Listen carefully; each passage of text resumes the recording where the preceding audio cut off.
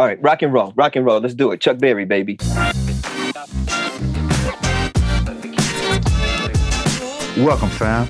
This is Courtney Russell Jr., and I'm here with my co-host, Emily Browker. Welcome to Humanize. We are two Americans with totally different backgrounds and life experiences. We're coming together on this podcast to dive right at the heart of the three things that shut down tough conversations about race: culture, power, and ego. The stories you are about to hear are meant to humanize those deeply involved in social justice. Welcome to the work, y'all. Let's get it.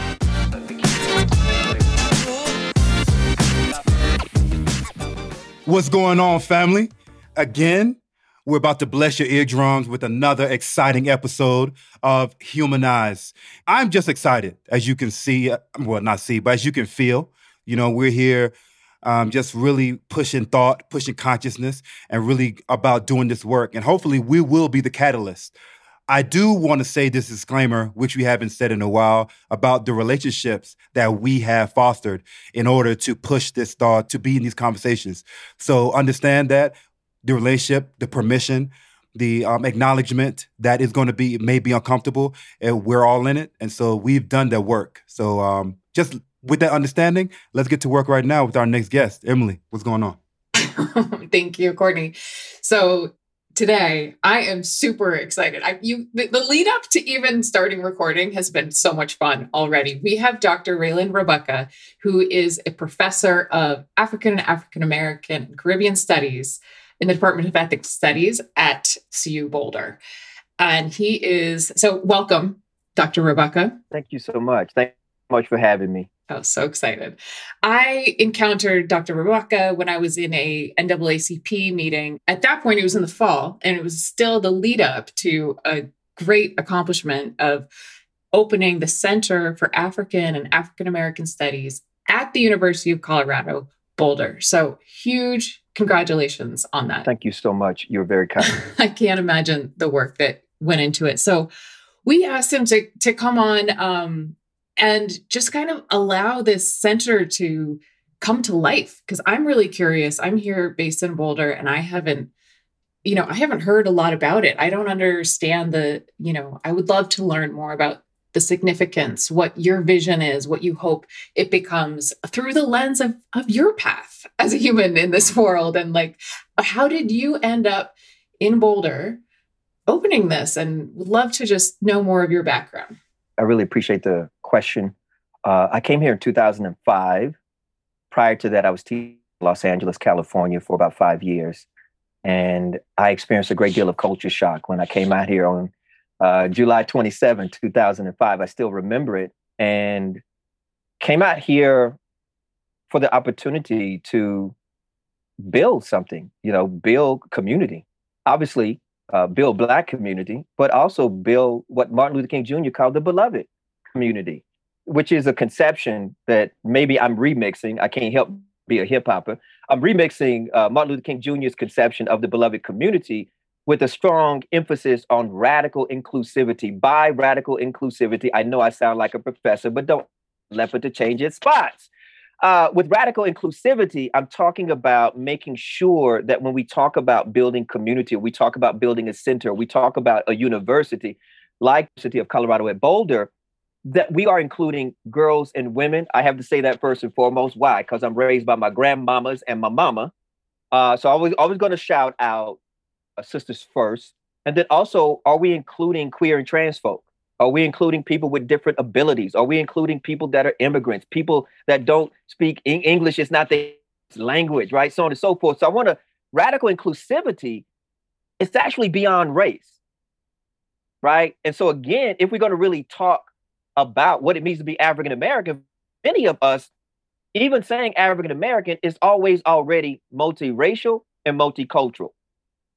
Right? We was held in bondage, 250 years of enslavement. We know there was a lot of different stuff going on with respect to not simply racial violence, but also sexual violence. Again, so you have this incredible creolization of a people. The whole notion of any kind of, I come from a hybrid heritage. So it's a mixture of many different things. And instead of feeling a sense of quote unquote stigma or shame around it, for me, it's a badge of honor. that we are already there. You know what I'm saying? We're already multiracial, multicultural, multilingual, multi-religious. I could do this all day, but I know we don't have all day. But so for me, part of this journey of building this center is I'm taking a nod out of not only my intellectual idol, W.E.B. Du Bois' book. I want to take a page from his book. When he built the NAACP, he built it with an interracial group of anti-racists. I'm gonna say that slow. An interracial group of anti-racists founded this organization on February the 12th, 1909.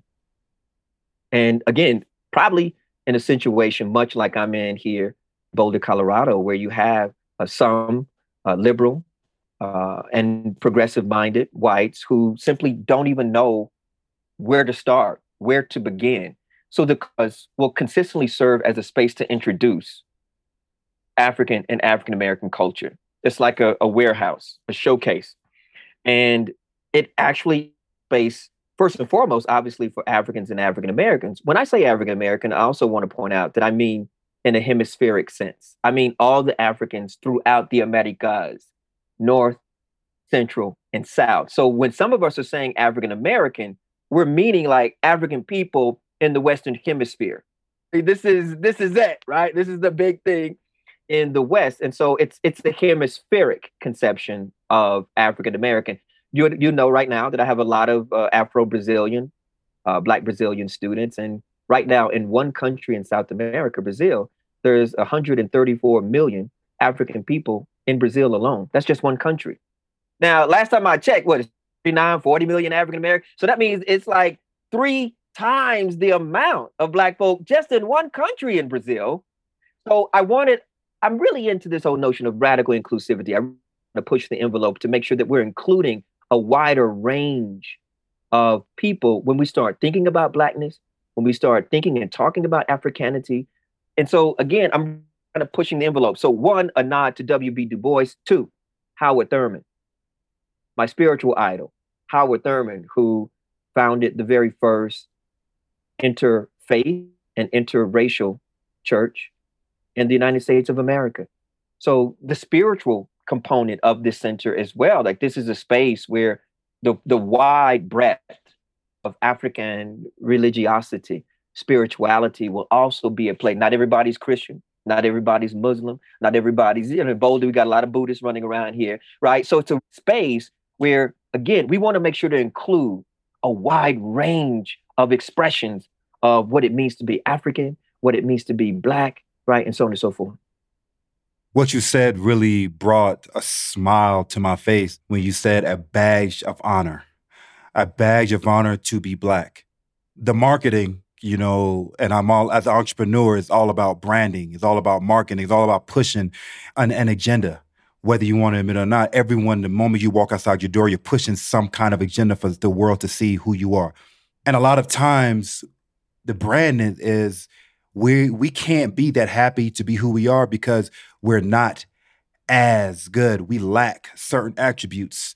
And like I said in the intro, I'm on a lifelong mission to make sure that individuals that look like me understand that you can look like me and become a doctor, a lawyer, an entrepreneur. You can be a millionaire. Our communities are filled with so many other individuals instead of basketball players, right? And rappers. And rappers. I love both of those. I mean, I love it, I play ball. I listen to hip hop. If I'm not reading a book, I'm into the hip hop, old school. You know what I mean? So I love it. But there are so many other things that our community is rich in, and we're brilliant. But it's not marketed like it should be. It's not really marketed good to go to college and come home. However, you go to jail and come home, it's like, yo, you made it. What we're good at, and Doctor, you would appreciate this, and I know Emily will too, people of color are good at repackaging pain. So we get a whole bunch of bullshit like, oh man, I can't, you know what? I'm about to make it cool. I'm going to make it cool to come from these projects. I'm going to make it cool to be in this much pain. But that's a way of survival. That's a conditioned tendency that we have to do to even be still here standing. I'm going to smile, but I know back at the crib, I can't even eat. But I'm walking through the hood, listening to my, yo, bro, you don't know me. You don't know. But then you close the door and you're like, bro, man, my stomach is touching my spine right now. I'm starving. Because we can't show the world, especially white folk, that they won. So we got to make sure that they see us. When they see us, they want to be us. That's why there's a lot of individuals that sell drugs that are doing it because they think it's a cool thing to do. Come on, man. Come on, man. Like, that's not. So I'm on a mission, and I wanted to see how you felt about, because you said, another thing you said that was amazing too was radical inclusivity. Now, when I speak like this, individuals always see, man, there he go talking that black shit. Nah, no. I love individuals for who they are. The reality is, individuals that see me may not love me for who I am. That's the reality. Because we're often overdetermined by our blackness. 100%. You know what I mean? So what if the reality of the matter is I'm rocking with Harriet Tubman and Frederick Douglass? Why do I say that? Because for them, they were in a situation where they tried to dehumanize our ancestors. 250 years of bondage. And what they did, the reason we know their names, they were not successful at dehumanizing us. They asserted their humanity. So look at the name of y'all podcast. This is why I'm on here. I wouldn't even be on here. Why? Again, I'm really into that. What I'm saying is, like, for 250 years, they tried to dehumanize us. And so, Dr. Russell, so much respect to you, because you're absolutely correct. We have been, like, what if the reality of the matter is we need to talk about Black mental health and wellness? The fact that 250 years, you are in a very depressing situation and environment. Have we had some collective therapy for our collective trauma? I just dropped the mic. Now, it's your turn. Y'all talk to me. Man, come on, bro. Come on now. Well, so this is a cipher. This is a. Go ahead. Okay, so we're in the cipher right now. Okay. You just talked about mental health. And you also talked about Harriet Tubman. I'm going to even bring Nat Turner into it. All day. Right? So the reason they couldn't just shoot Nat Turner and let him throw him in a hole somewhere, they had to show you, because they're trying to not only kill him, but kill hope. Break your spirit. See, it was spirit breakers back then. Spirit break. They didn't just beat your body. Ooh, they would try to practice spirit mutilation. They want to destroy your radical spirit, that part of you. See, this is what I learned from Toni Morrison. If you read the work of Toni Morrison talks about, particularly with Black women, it's a part of us that can't be touched. See, it's that intangible part, that right there.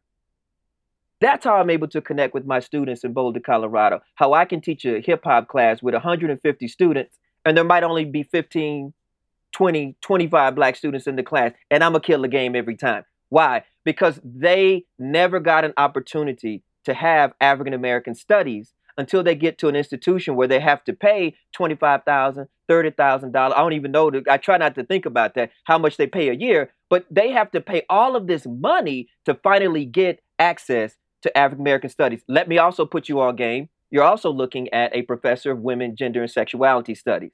So only when you go to college do you have access to studying, oftentimes doing women and gender and sexuality studies. You got to pay all of this. So are we saying then that only folks from the suburbs should get exposed to this?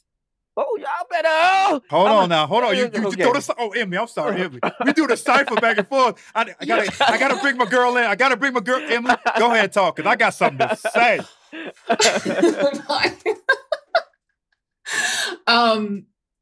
What you just said made me curious about, like access to understanding. So this feels really linked in with critical race theory and the current conversation about like how early in school should this be coming in? Do you think, I'd just love to get your perspective on what's going on. And if you have to wait until college, I learned about critical theory in graduate school, and that was hard enough to grasp then.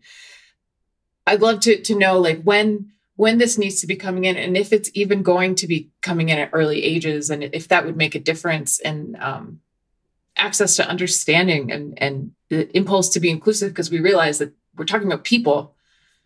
Emily, listen, let me say that I appreciate the question. I appreciate the radical honesty of the question. And these are precisely and exactly the kinds of conversations that we will be having in of the Center for African and African American Studies. Courtney, the discrete name for my center is called The Cause. So CAAS, The Cause is what the hip hop students call it. The cause. Yo, so I'm saying Du Bois had the crisis.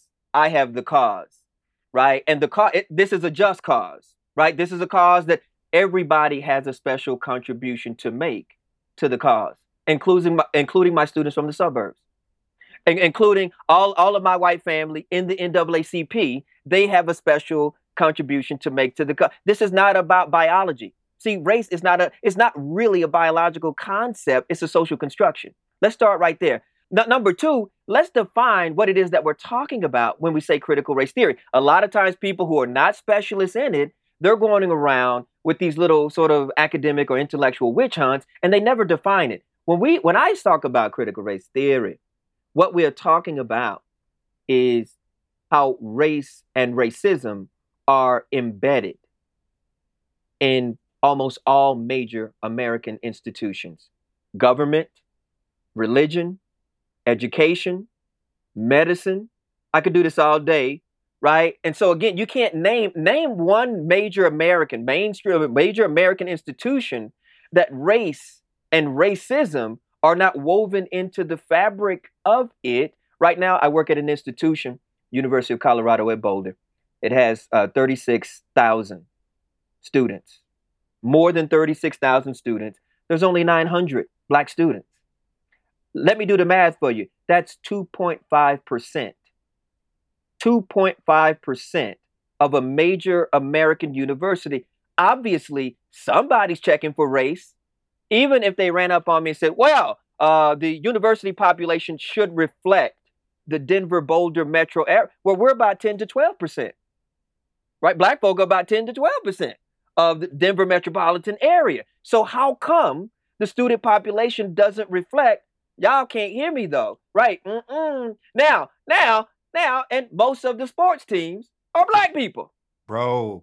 So hey, talk about racial myths and stereotypes. So if I got a wicked jump shot, or I can come with these 12 bars when I'm rapping, I can get a scholarship. But don't try to do anything else. It's a very tricky situation. The cause is also here to rectify that. Why? Because one of the main missions of the Center for African and African American Studies is to grapple with recruitment and retention. Again, they can get some of us out here. See, Emily, the question you ought to ask is, well, how is it that I've been out here 17 years? Now, you might make fun of me and say, wow, it took you all that long to start that center? Well, imagine trying to do it when, again, a lot of times this is like a revolving door institution for Black folk where they come in and come out. Not just the students, the faculty too. I'm right now in the position that Manning Marable, Pulitzer Prize winning African-American historian, wrote a Pulitzer Prize winning book on Malcolm X. Manning Marable used to have this position, only stayed here 4 years, right? After Manning Marable, there was Joy James, right? And so again, it's a revolving door where they don't stay. I told them the only way I'm going to stay, I'm going to build a center.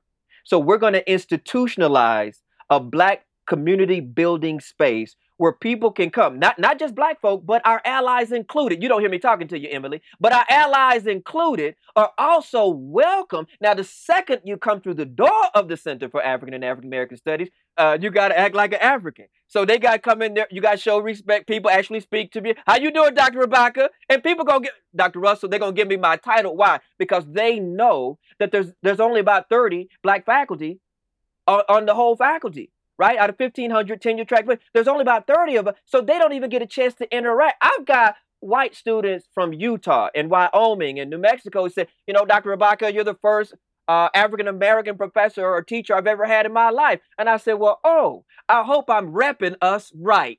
I hope I'm repping us right. But to get back to your question about CRT, listen, they have all kinds of psychological studies that show that children start recognizing race around kindergarten, if not before. So if children are able to recognize race around between 3 and 5, and there's a lot of social scientific data that shows this, here's the other part of it. Do you know my mother said that the more difficult conversation to have with me was not the birds and the bees. It was about race and racism. It was about when I was 9 years old and I invited a young white brother, blonde hair, blue eyed, to my birthday party, and I get to his house to pick him up. We're gonna take him. We're going to go to Pizza Hut or somewhere. We're gonna go get pizza. I get to the door. He's crying. Said, "Oh yeah, my parents said I can't go with you to your birthday party." I said, "Why?" He said, "Because you're an N-word." I'm 9 years old. He said, "Because you're an N-word." So again, so waiting. I think the whole waiting thing. That's a white privilege that most non-white, right, people don't. We don't. Non-white children don't have the luxury. We're well aware of race, how we get treated differently on so many different levels. And so what would happen if we did expose the group who thinks of themselves as raceless, white folk? They don't think that race is something that only, like right now, people run around saying people of color. Is that just a 21st century remix of colored people?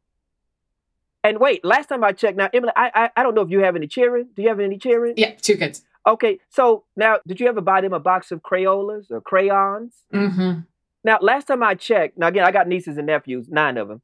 In a box of crayons, they have a white color. They have a white Crayola.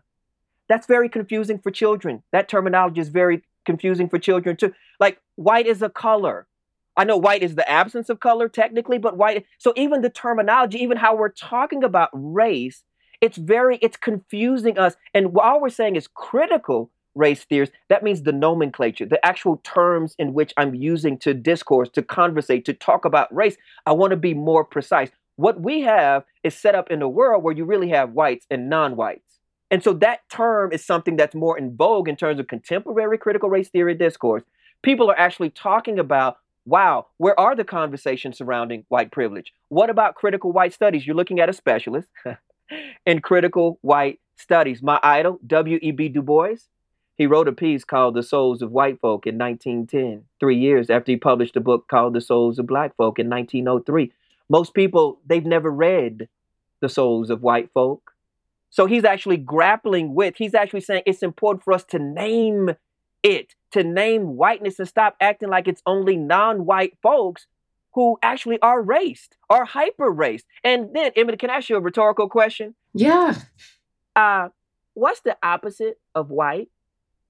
What's the I feel like What color is supposedly, what color? It's a trick question, baby. Black. Now, Dr. Russell, Courtney, Yeah. did you hear that? I heard so it. now, wait, now. So if Malcolm says, wow, you associate white with everything that's good, and you associate black with everything that's bad, blah, blah, blah, blah, blah. So again, we have to interrogate, why is it that when people come to African people in the United States of America, there's a tendency to overdetermine us based on color? And if you notice, I didn't call my new center the Center for Black Studies. No, I said African. I want to make sure that we're exploring our Africanity. Now, am I a member of BLM? Am I very proud of the Black Lives Matter movement? And do I explore blackness and all that? Oh, absolutely. Courtney, when I go to the barbershop, first thing I do when I hit the door, they're going to say, "What's up, black?" You already know. You know what I mean? You know how it is. But at the same time, they know, but yo, this brother right here, he can not only rock the color, he can put you on game to the history, the culture, and the struggle. 100%. Bro, wow, hold on now. All right, you were rapping a minute ago. I got to come up with my verse right now. Okay. So when it comes to critical race theory, even in the term critical race theory, why would you not want to look critically at something as important as race? If you are married, that's a critical relationship that you have to look at. If you're in business, you have to critically look at everything that brings you money. So something that is important that has taken so many lives as race should be looked upon critically.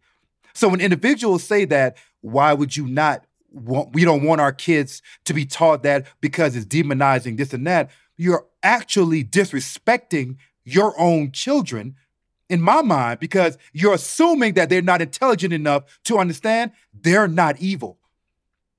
This is actually facts. If I see someone that's black commit a crime, does that indict the whole black community? Or is it just that this man made a poor choice? That's the reality. And at the same time, Courtney, I think it's also important for us to articulate when I say I'm a specialist in critical white studies, and I've written extensively on Du Bois's piece, The Souls of White Folk, it's also important, at least in Boulder, and I think Emily saw me rock this with the NAACP, it's important for me also to remind many of our white brethren and cisgen and gender nonconforming folk that I rocks with the abolitionists. I already called out Harriet Tubman, Frederick Douglass, Sojourner Truth, Martin Delany. I could do this all day long, but I also like John Brown. See, what if the reality of the matter is we've long had interracial, anti-racist movements.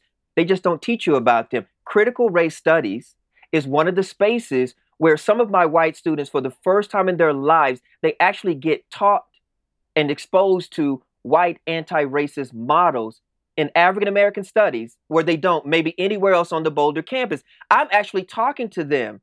I'm talking to them about, check this out. Oh boy, Emily, we just had the MLK Day. Now, in a lot of the images that I've showed in my lectures on Martin Luther King Jr., I showed Martin Luther King Jr. standing next to a Catholic priest, to a Jewish rabbi, to Thich Nhat Hanh, a Buddhist monk.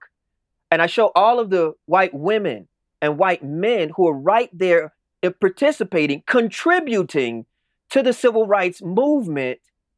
There are models out there for white anti-racism. I don't need to invoke a Tim Wise or Robin DiAngelo, but the reality of the matter is, what if there has always been a minority, a small group of white folk who really are willing to stand against racism in this country, and oftentimes they're often marginalized within their own communities. And rescue me if I'm wrong, Brother Courtney, we welcome them 100%. in African America. We welcome them. They with us. They in the cause. They are members of my community. I welcome them. I want them with me. They mines. If nobody else don't want them, they mines. They are mines. They are my people. See, this is what I mean by moving beyond blackness. Yes, embrace blackness, but you got to make sure that we're always evolving the culture. And the culture says that right now, if you saw my father, you'd be like, wow, Rabaka, your daddy, white? No, Creole. So what if the fact that many of us already come from hybrid heritages, and we got white folk in our family, we've got Mexican and Latinx folk in our families, right? So we're already hip to that. We was already doing that since 1619. So that's not new to us per se. And so for me, part of it is that, yes, I want to provide, first and foremost, listen to me, Brother Courtney, primarily African-American studies is about helping African people and African Americans rescue and reclaim our history, our culture, and our sense of struggle. Secondarily, I'm an African American ambassador. I came to share this culture with the world. That means that I believe in the grandeur, the beauty, and the profundity of African American culture, African culture. I think is worthy to be shared. And a lot of people, if I dial it down a little bit and say, you know what, I welcome you into this brand new space called the Center for African and African American Studies. You found yourself in a peaceful place. Come on off in it. Karibu, as we say in Kiswahili. Karibu, come on in. You're welcome. Come on in here and learn the culture. But when you come here, you have to respect. There will be no disrespect of Africa and African people in this space. If there's only one place in Boulder, Colorado, right, where black folks can go and they know, it's like I said, I feel like Harriet Tubman. This is like one of the Underground Railroad stops in the Rocky Mountains. Y'all can't hear me. So it's very important to understand these models. I believe, what if I'm saying to you all that as part of the hip hop generation and the Black Lives Matter movement generation, I have a historical sense that I'm part of that first generation of United States citizens, and especially African Americans, who came of age post Civil Rights Movement, post Black Power Movement, post Women's Liberation Movement, post Stonewall and the gay and lesbian liberation movement, post the American Indian movement, the Chicano movement, the Asian American. I could do this all day. So what if unlike my parents, I didn't go to segregated schools? What if we was already mixed up? Now we was poor, and as you already signified, Brother Court, yes, brother, I went from the projects to the professorate. Holla at me. And that's no shame. In my hip hop class, if you see how much dap your little brother gets, when the people realize, like, whoa, word, he first generation, and he come up in here and he's just killing the game. Whoa, huh? Right. And so again, a model though. So when people say, I'm telling you, one of my suburban white students one time at the University of Colorado at Boulder said, wow, Dr. Rabaka, I looked at your bio page. I didn't realize you actually have a PhD. I thought we were calling you doctor like Dr. Dre. Whoa. So that's what I'm saying. Most people don't understand why. They don't understand the HBCU culture, that it takes us a lot more work to get these degrees. I don't need to it takes us much more. Why? The black tax, the double duty, the triple duty that we have to go through in order to sometimes do the exact same things, like buy a home, raise children, be married, stay in healthy relationships. That's the black tax. That's that double duty. The new center, the Center for African American Studies. This is a space where we can have forthright and full-throated conversations about some of the key issues impacting us. This is also where we can expose the campus and the community to our history, our culture, and our ongoing struggle. Like, on a really practical note, how do people, because we have a lot of listeners from the Boulder, Denver area, how do people get on the lists around events, invitations, like how to get engaged, particularly people who are not on campus? Thank you so much for the question. There's a page on our website for how people can get involved. And we will be starting, if I'm correct, our first newsletter will go out for Black History Month 2022. So next month. And so we're just now getting started. Now, Emily, I want to be very clear. If I can talk about the infrastructure of the cause for 1 second. Our grand opening is supposed to be fall 2022. So I'm still in the infrastructure phase. So that may be why you're not hearing so much, is because again, it took me 17 years to do this. I just hired our associate director, Mr. John Robinson Miller IV. And John Robinson Miller IV is a specialist in African and African American student services. So he's going to run our student services program, right? Where we will be able to help the special kinds of needs that many of our students have on the Boulder campus. If you can imagine high levels, much like myself, they experience isolation, alienation, microaggressions, racial trauma. This is that safe space where they can go to, not just during February, but 365 days out of the year. Here's a space that's been institutionalized. And again, I need to shout out Chancellor Phil DeStefano, Provost Russ Moore, Dean Scott Adler, Dean Jim White, Associate Dean David Brown. I mean, can you imagine? They obviously believe in me and my work enough to bankroll a brand new. Now, this university been here since 1876, and there's a lot of Black people done come through here. But somehow, some way, y'all can't hear me, a member of the Black Lives Matter movement finally gets this thing off the ground, where when I'm gone, this is my love letter to the University of Colorado at Boulder. This is my love letter to Boulder County. You saw how I rock the community, Emily, how much I love. We have a love affair. They know that I welcome them, that we're going to have anti-racist trainings at the Center for African and African American Studies. I feel like I have a special duty. I have a special mission and mandate to reach out and build a beloved community here in Boulder, Colorado. This is like a spiritual mission for me. I think some of them can feel that. Now, again, I'm not going to hold their hands. They got to do the work. But if you're willing to do the work, oh, yes, you can come and get put on to anti-racism, right? You know what, Emily? I want them to have white anti-racist book groups that meet in the cause once a month. Right? It might need to be once a week, because there's a lot of unlearning of some stuff that needs to take place. But anyway, I'm just trying to be positive and I need to motivate people, because, we live in a very depressing time. There's so much going on in our world right now, and so much divisiveness. I'm a force that idolize Ella Baker. And Ella Baker, this is one of the great figures of the civil rights movement, but Ella Baker worked behind the scenes of the civil rights movement. And Ella Baker was a bridge. And I see myself as a bridge builder. I'm building a bridge literally from the Boulder campus to the Boulder County community.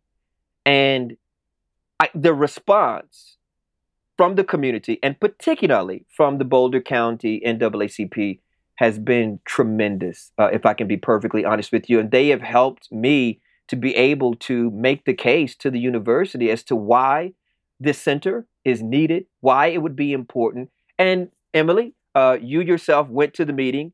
Emily, can I just ask you in front of all your listeners now, was there more white folk at the meeting than there was black folk at the NAACP meeting? Yes. So you can clearly see how white folk friendly I am. And this center, I'm saying though that at some point I see when we really get into the realm of anti-racism, like what if we're saying that race is truly a social construct, can I practice what we call in critical race theory a phenomenology of race? A phenomenology of race means that I suspend preconceived conceptions of race and I actually try to get to know each one of my students as human beings.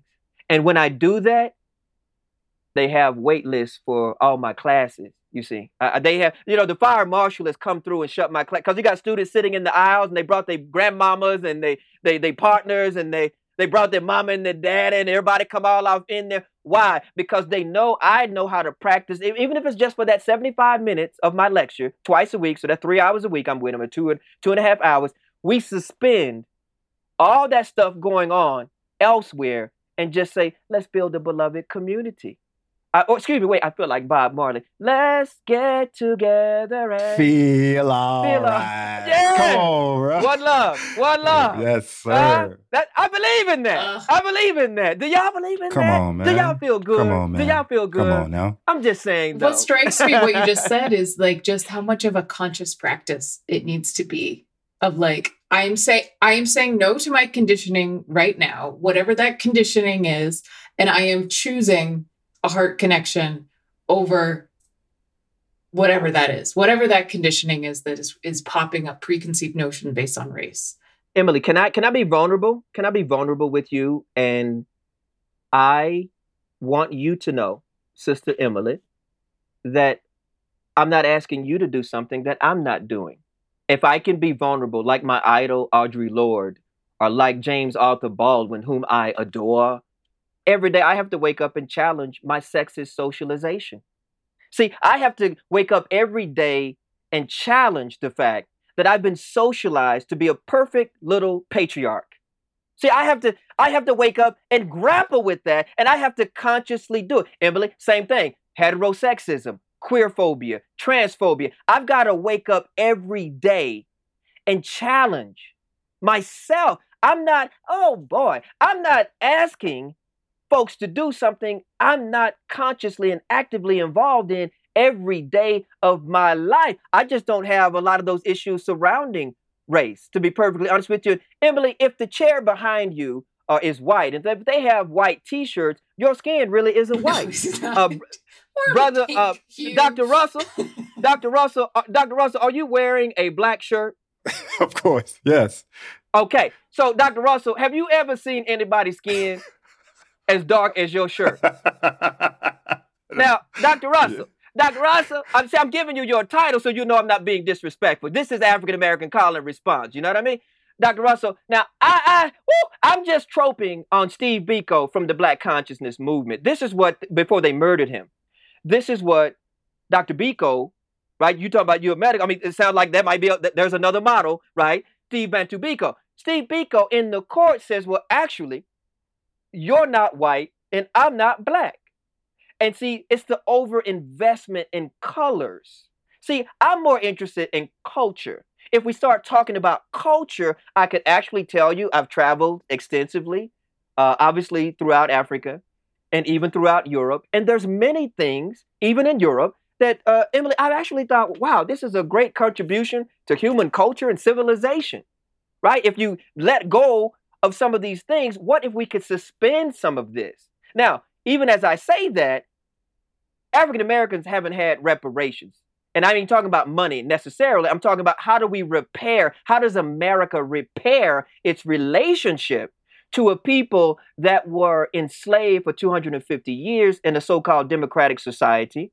Also, after the 250 years of enslavement, you get another 150 years of Jim and Jane Crow segregation, what we call American apartheid in critical race theory.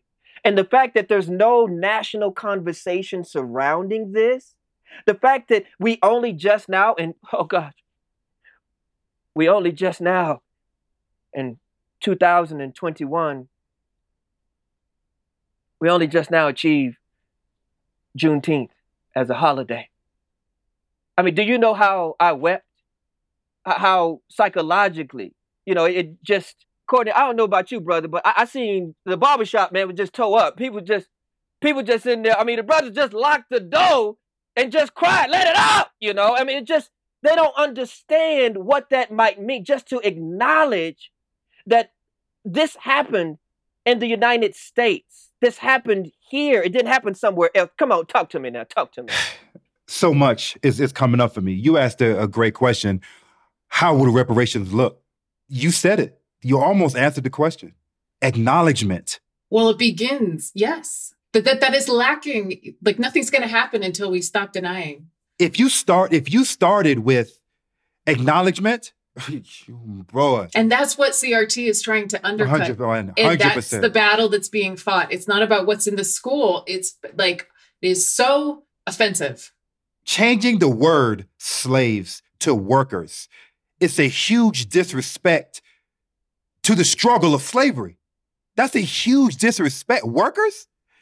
See, nomenclature. Now you're going to one of the core concepts of critical race theory is, listen, they taught me, Brother Rabaka, if you ask the wrong questions, you can't help but to get the wrong answers.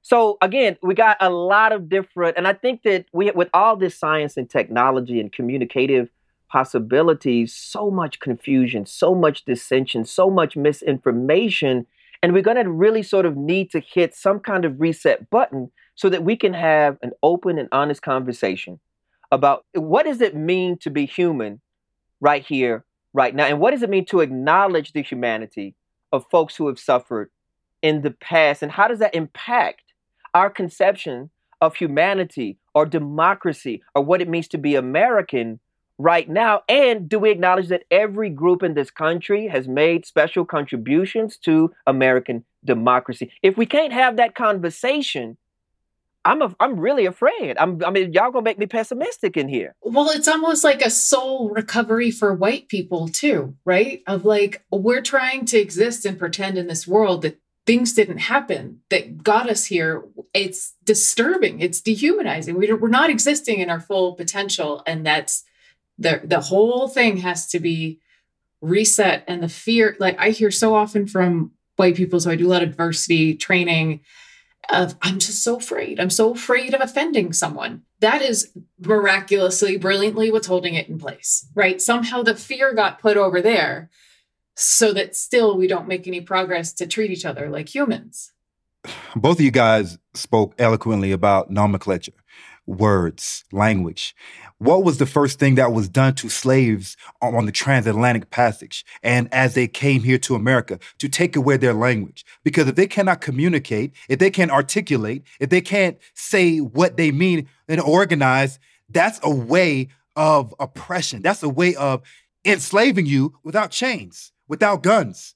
Because if you look at a plantation with hundreds upon hundreds of slaves, with a family of 4 overseeing them, what was enslaving them was their mind, was their loss of language, was their loss of family, was their loss of culture.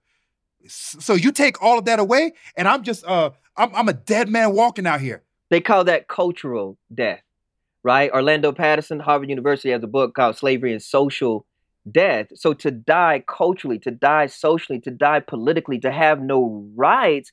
Here's two things I'm going to say quickly. You remind me of Bob Marley. Bob Marley has a song that says, emancipate yourself from mental slavery. None but ourselves can free our minds. So, again, they talk about you can take the chain off the body, but it can still be on the brain. This is what we mean by decolonizing the curriculum. So the kinds of classes that I'm offering at the University of Colorado at Boulder, from my civil rights movement class to my Harlem Renaissance class to my Black Lives Matter movement class and so on and so forth, constantly pushing the envelope to make sure that students who want to take these kinds of courses have access to them. This is about equity. This is about access. That's one thing. 2, you know what, Dr. Russell? You know, in critical race theory, they actually have shifted to where they say enslaved, right? Enslaved, meaning that it's only a temporary, right? Because it wasn't permanent, because we liberated ourselves, right? Harriet Tubman, Frederick Douglass. And so even how we talk about our ancestors then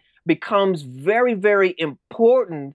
So that acknowledgement that resistance isn't sometimes purely physical.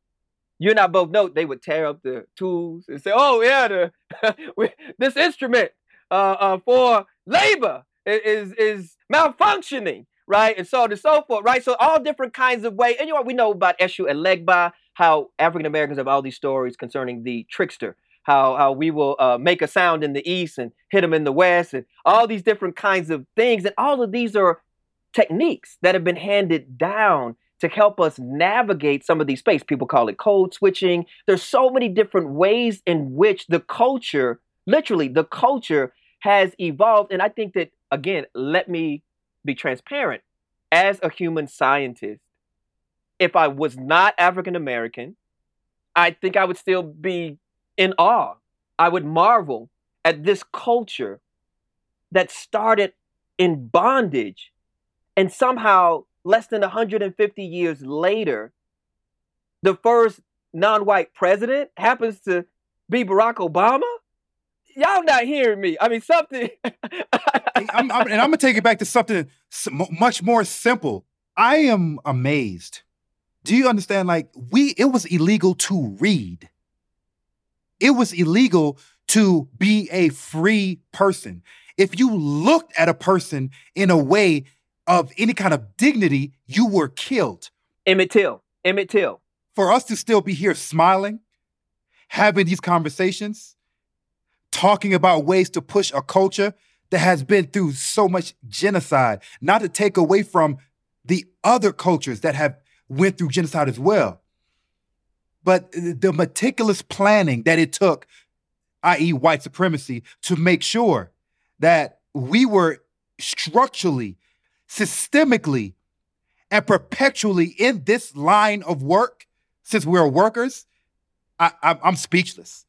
And I think I don't, to your point, Dr. Rabaka, of being in awe of this culture. So my background as an interculturalist is, traveling around the world, going to different countries, trying to explore and absorb different ways of knowing, different ways of being in the world. And as I've gone on to teach it, it often begins with curiosity. And when I go to Senegal, I don't feel threatened by the culture in Senegal because I've gone to explore. And yeah, there's times where I'm uncomfortable. There's times where my limits are pushed, but I understand that as learning.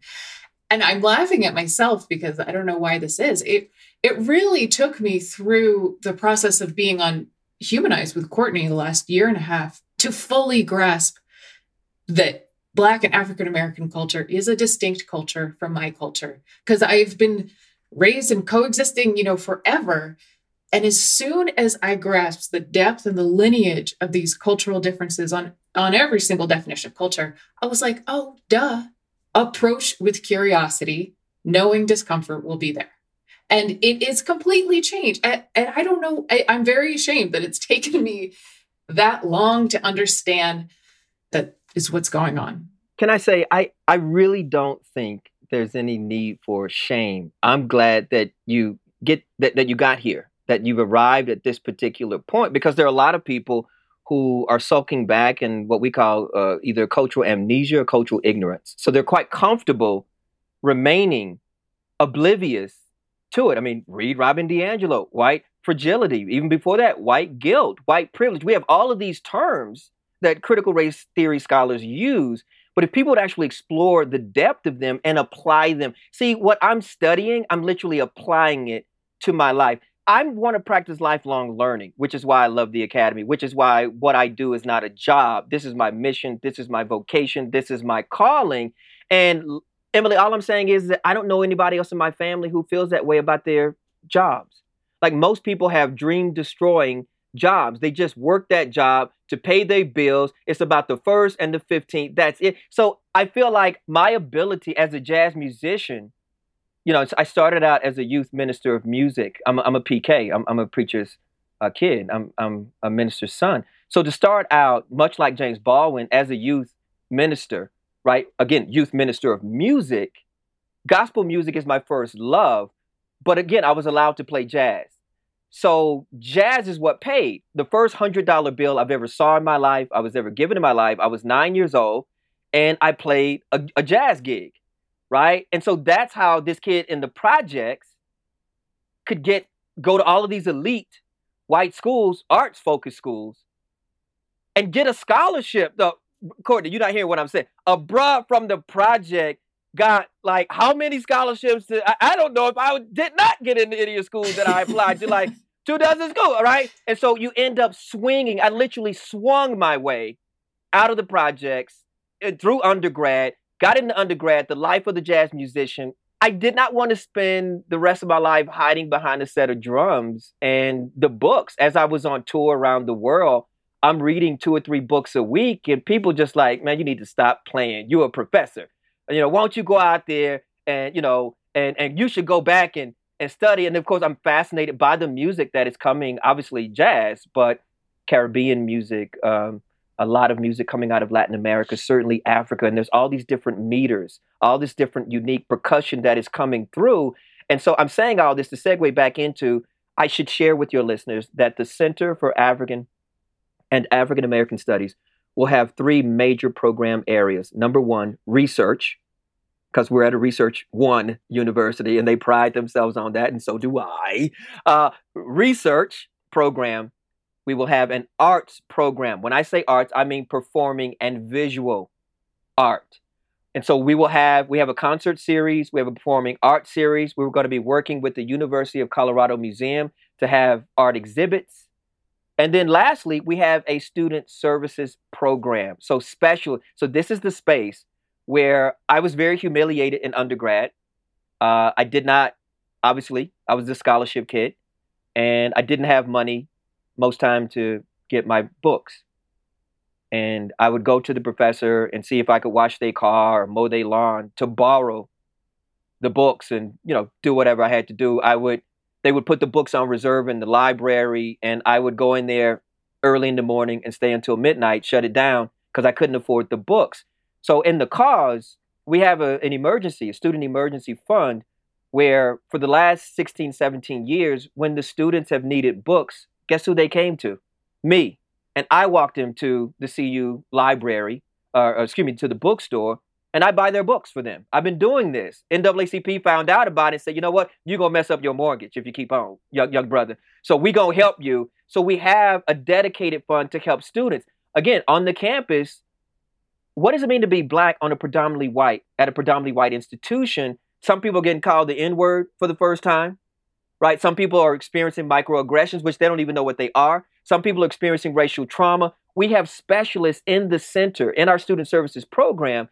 They're going to, are y'all hearing the practical dimension? So this isn't symbolic solidarity. I won't allow that. This is not a token center where this is not just a little feather in the university's cap. No. We're going to have actual programs and practical things to help students, staff, and faculty and the community. Check this out.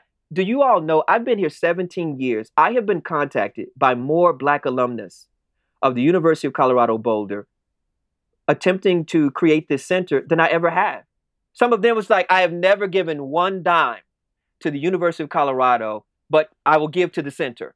So I'm just saying, like, these are some of the, like, Emily, do you understand? All I'm talking about is, how do we repair our relationships? We've isolated it. I'm a professor, so watch this. So part of it is we have to acknowledge each other's humanity. Right? We need to start there. Number 2, we got to get some of the wrongs out on the table. Things that where people feel like they have been wrong or they have been wrong, because that'll help us steer clear of resentment. Am I right or wrong? 100% right. Right. And then once you acknowledge, this is how we know that people have remorse and that they're not psychopaths or sociopaths. If you actually acknowledge remorse, then how can we repair our relationships with each other? And again, that's more than throwing money at the problem. I just want to state that.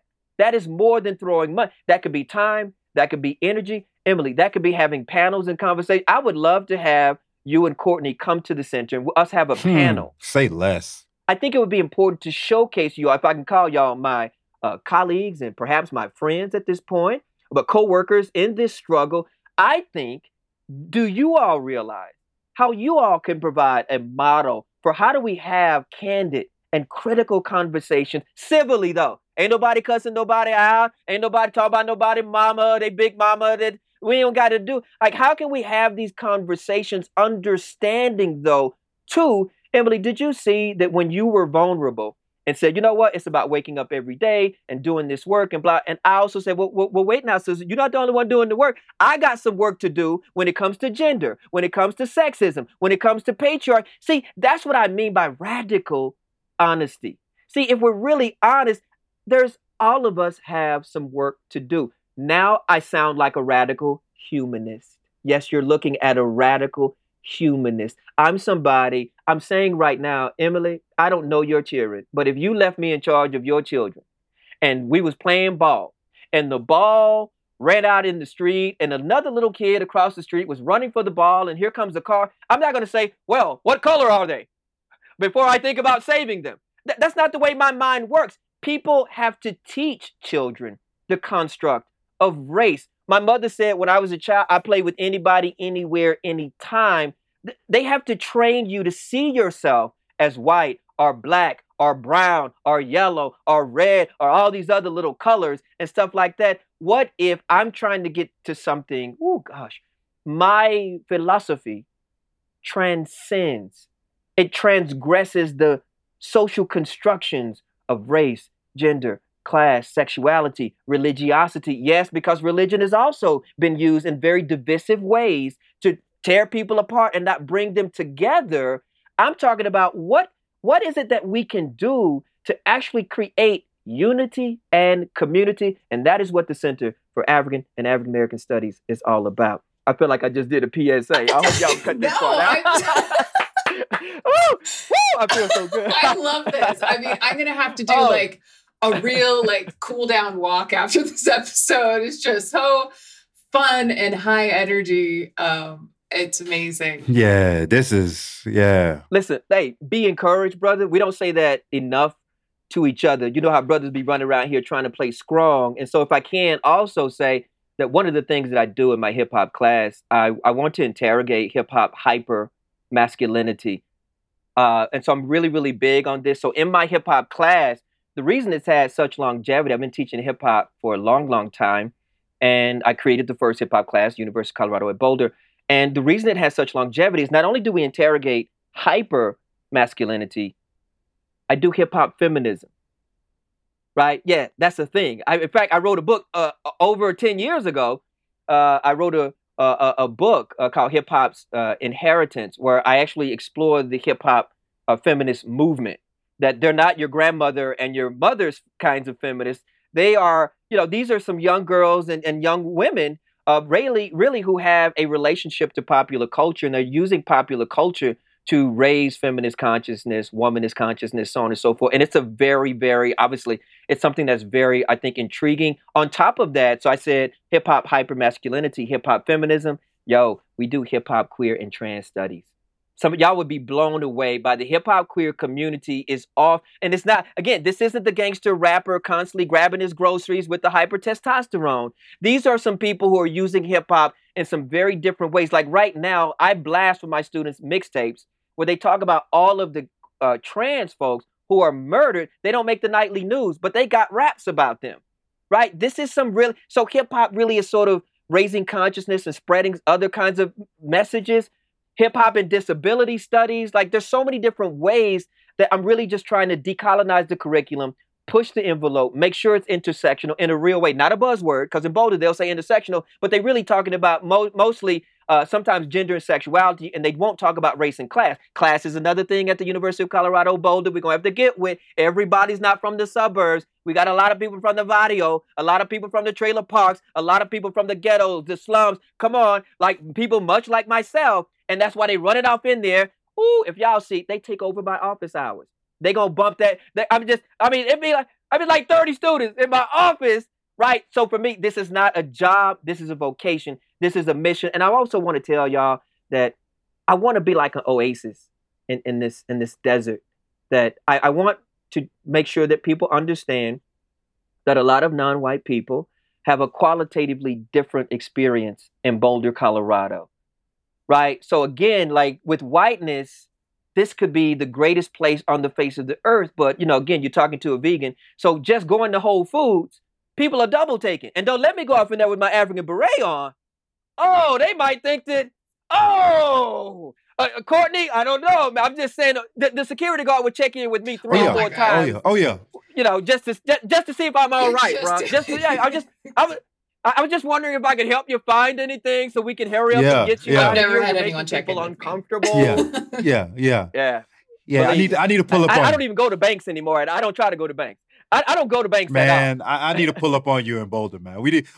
This is Boulder. Listen, Courtney, I'm not talking about Mississippi. I'm talking about Boulder, Colorado, the place that they call the hippie heaven of Colorado. What I have experienced in terms of racial trauma, in terms of microaggressions, but then at the same time, hear me, I'm going to slow it down. But I've also met some of the most beautiful and committed folks who are anti-racist, or they're evolving anti-racist. They realize that you got to start somewhere. And if I can help them, I'm not going to do the work for them. But right now, when they come to my CRT class and they realize, wait, we're going to devote a whole month to critical white studies. And again, a sister broke down. A white sister broke down just like, I don't know if you understand what this means. That you would take, I said, listen, it's not just non-white people that are racist. I'm also trying to teach you that you are racist. Now, they done fooled you. They done practiced some trickeration on your forehead to make you think that you somehow, that everybody else is racist. Listen, what we're talking about, and this is what we get from Du Bois is the souls of white folk. Du Bois comes with a couple of concepts. Number one, white racelessness. Number two, white racial neutrality. Number three, white racial universality. And Du Bois demystifies all of those. And he did this, Emily, in 1910, over 100 years. The guy was a prophet and a genius. He wasn't perfect. But I'm saying right now, the oldest civil rights organization in the history of this nation was founded, at least co-founded, by William Edward Burghardt Du Bois in 1909. There probably would not have been a Harlem Renaissance, or the Harlem Renaissance would have looked very different without the Crisis magazine, which he started in 1911, which helped to really prefigure the art and the culture of the Harlem Renaissance. I mean, if you really sort of think about it, the first person to ever publish Langston Nathaniel Hughes, the Crisis magazine, W.B. Du Bois. Langston Hughes was a 16-year-old high school student, published his first poem, Du Bois. I could do this all day, but we don't have all day. I know we do need to wrap up. You've been so generous with your time and so generous with your heart and your intellect. I mean, wow, it's amazing. I'm just feel it's really a blessing. honored to no, seriously, it's connect a blessing with you. So thank you so much. It is reciprocal. It is reciprocal. I want to share this with you all. I don't get a chance.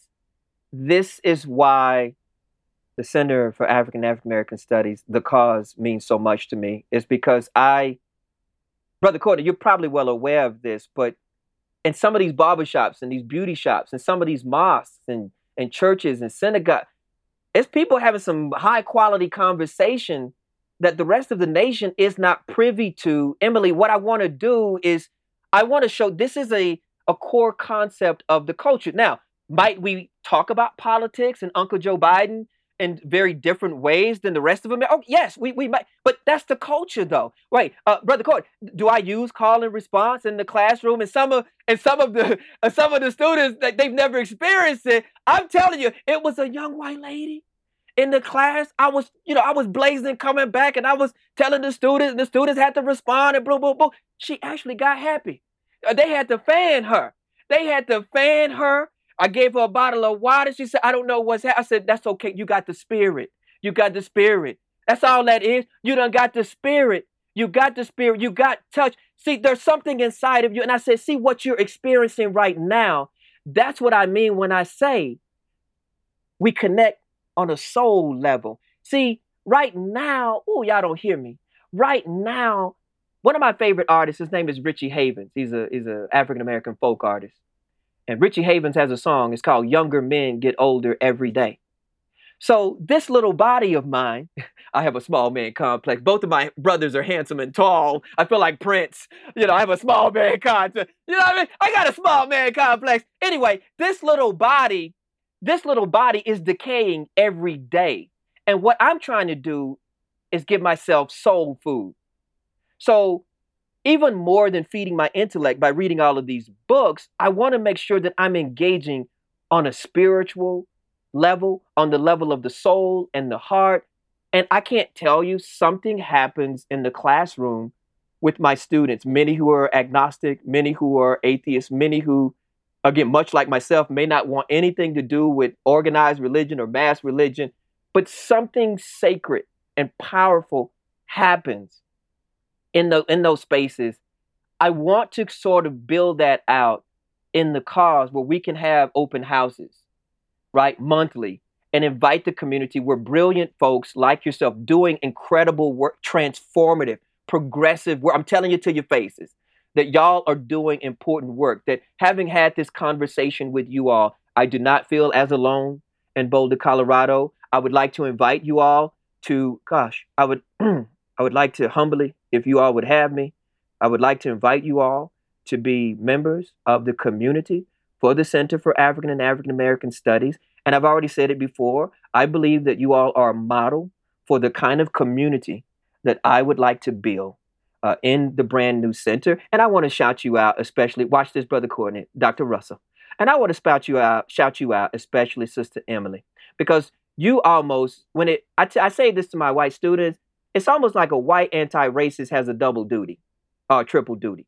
Because some people's like, well, why would you do that? Why would you think deeply and critically about your whiteness? You're just gonna depress yourself. You're just gonna make yourself sad and mad and blah, blah, blah, blah, blah, and just come on and be oblivious. And so again, at the same time, I realized that a lot of my white colleagues, my white friends, my white allies, some of them actually get ostracized by their own families. And they don't feel a sense of community. They feel it's different than the alienation I feel, but they too feel isolated. They too feel alienated. What if this conception of a beloved community in Boulder is predicated on a real radical inclusivity? That if people, listen, I'm gonna tell y'all, like, this is a ragtag cast of characters that I'm assembling out here.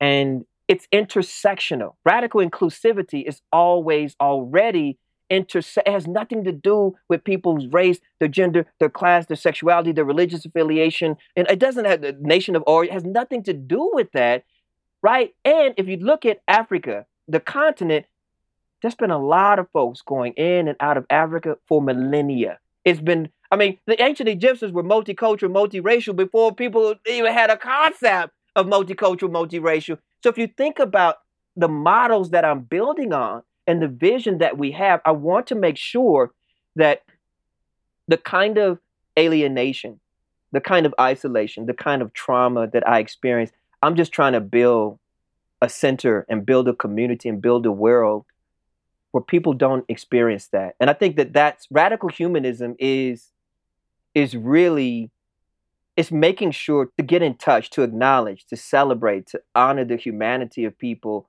Obviously, folks who've been dehumanized first and foremost, but it's also those other folks who are making significant contributions to this project of how do we rehumanize the folks that they attempted to dehumanize.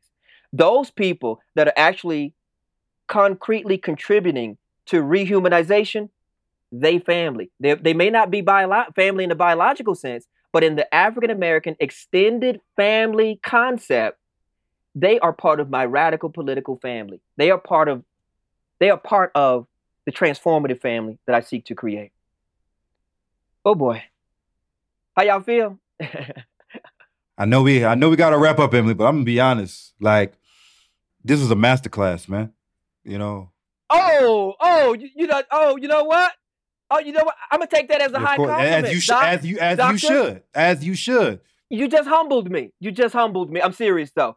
I'm just, you know what? I'm going to go ahead and bust my run. I'm an SP soldier, microphone holder. I'm repping my set from Bolivia to Boulder. Huh? You can't hear me? You can't hear me? That's Black Thought of the Roots, by the way. That's the Roots crew, legendary Roots crew. My favorite, Philadelphia, Pennsylvania, doing it all day. Listen, I appreciate you. This has been a beautiful conversation. Perhaps this is the first of many. I would love for you all to come back once the center is actually up and running. And if, with y'all's permission, I would love for y'all to let me bring some of my students on with me, some of the student founders. I'm serious though. These are some brilliant folk. I hope y'all see, for me, it's always about showcasing my grandmother, who's 94 years old, whom I love, the great love of my life, who sent me to school and sacrificed so much so that I could be here with you all today. My grandmother, a member of what's called the Black Women's Club movement. It started out as the National Council of Negro Women. And it is this organization that took in a 16-year-old W.B. Du Bois when his mother died. And this is why the organization is called the National Association for the Advancement of Colored People. He modeled it off of the sisters who took him in when he was orphaned. You know, his father was not around. And so the National Association of Colored Women, and then that evolved into the National Council of Negro Women, headed up by Mary McLeod Bethune. And so my grandmother, this organization, the motto of the organization is lifting as we climb. Lifting as we climb. So if I get up, I want my whole squad. I'm gonna just keep pulling them up with me. I say it all the time to my students. I want them to be better than me. I want them to go further than me. I want them to do more than I ever could. And I want to create opportunities for them. That is what this center is about. And I feel like y'all's podcast, y'all gonna open up some hearts and some minds. I want y'all to be encouraged to keep doing what you're doing. But I would like to circle back, and maybe we can make this an annual or biannual or something like that. Check in with y'all special counsel. Check in with y'all's Minister of Education. Ho! Ho! Yes. Yes. And I cannot wait till hopefully next time we'll be in person, sitting down, doing this, because if it was this good on Zoom. Imagine fireworks, right? I feel like Katy Perry, baby, you're a firework. Yeah, definitely though. And you know what? It's organic. This is one of the things for me that I have learned so much from working in BLM, and that this is not an academic exercise for me. They taught me how to practice self-care. They taught me how more about work-life balance. They taught me about, I have learned so much from community activists. I mean, talk about a masterclass, Dr. Russell. I mean, when I go to the community and I humble myself, and I learn so much. I say the same thing. My students are my teachers, period. My students are my teachers. How do y'all think I stay up with all the hottest hip hop? They constantly they take over my office out. You need to listen to that new, we got the new. And, I said, okay, for real, and so for me, this whole Dr. Rabaka title is just a reminder to practice lifelong learning, that I'm here to heal people's heads and their hearts, right? The body, I'm going to leave that to somebody else, right? The body part, okay, I don't know very much about all that. I need to take care of my own, but I'm here to raise consciousness, to be transformative. And at the same time, I also believe that education can be entertaining. Y'all can't hear me. KRS-One, Edutainment. My favorite album by KRS-One, 1990, is called Edutainment. Listen, Bell Hooks, one of my idols, one of my intellectual idols, Bell Hooks, peace be upon her, in her book called Teaching to Transgress, Bell Hooks said education should be exciting. She says that you cannot come to her class and a student has never fell asleep when I hit the lectern, because I'm going to set it on fire. I'm going to set it on fire. I'm going to set it on fire. Love it. Oh, thank you so much. Really appreciate it. Really, really appreciate it. Absolutely.